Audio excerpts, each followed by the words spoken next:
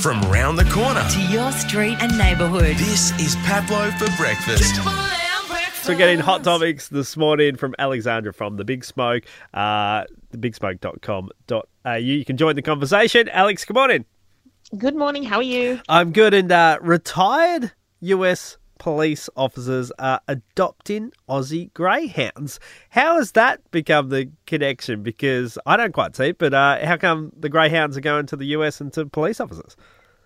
Well, it's interesting because greyhound racing in Australia obviously has a very, complicated history, especially around animal welfare. Now, in Australia, it's still legal to have racing, but in the USA, it's illegal in 40 states. Right. And so what we're seeing is that the more greyhounds that are being retired or rescued from greyhound racing in Australia don't often find homes. And so now, Greyhound Racing New South Wales have struck a deal with the US Fraternal Order of Police so that ex-racing dogs can actually be rehomed as therapy dogs for retired US policemen. So it's actually a deal because greyhounds have a great gentle temperament. Even though they've been known for racing, they tend to be quite adaptable to domestic life, and they don't have high energy levels. So they're actually a very calm and gentle pet, which is a perfect fit for a therapy dog. Yeah, very, very interesting. And it's good to see that, they're going to a home that is well needed. Now, people paying cash to forget about the guilty purchases, or we were talking about this the other day on radio, to hide those expenses from your partner. That's what I do. Yeah. This is more, so remember there was a study that came out last year, and it was about people used Apple Pay in their phones to pay for things, and then they just lost track of how much they were buying. So they weren't really able to budget. But this is a little bit different. So even though it's not as convenient, researchers have found that people pay in cash because certain purchases are hard to justify.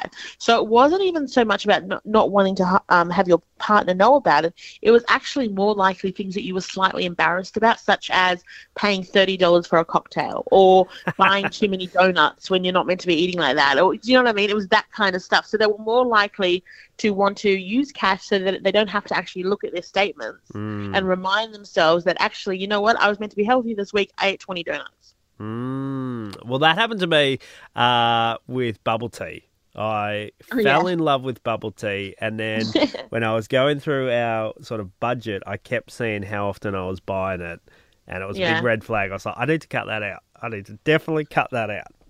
Yeah, it's easy to, especially or if you're just start paying with cash. Start paying by cash. Yeah, then it's not real. It's not real. The purchase never happens. No. Now, the right amount of online scrolling could decrease. I thought this would increase your risk of dementia. How's it work? Well, it's actually two-sided. So, for example, there is a lot of studies that have been done on how, using too much of the internet or being on your computer too much or your device can actually negatively impact your brain. But what findings have recently come out for the Journal of American Geriatric Society is that regular internet usage reduces the risk of dementia. And the reason why is because you're not spending so much time on the internet or on your device that, you're totally overwhelmed, but you're spending enough time on it to impact your cognitive functions. So you're more likely to actually be a regular user and see that diminished your likelihood of dementia, but then too much of it actually then reverses it and becomes really unhealthy. So it's really about having that sort of sweet spot. And, that slightly changes for a lot of people. However, it tends to be under 6 hours a day. So anything over 6 hours a day on your device or on the internet was more likely to cause you to develop cognitive issues. 6 hours, the sweet spot. I like it. No, less than 6 hours. Yeah, 5 hours and 55 minutes. Yeah, okay. 5 minutes, 59 seconds. Yeah. Jump online at thebigspoke.com.au. Don't scroll for too long. Alex, we'll catch up next week.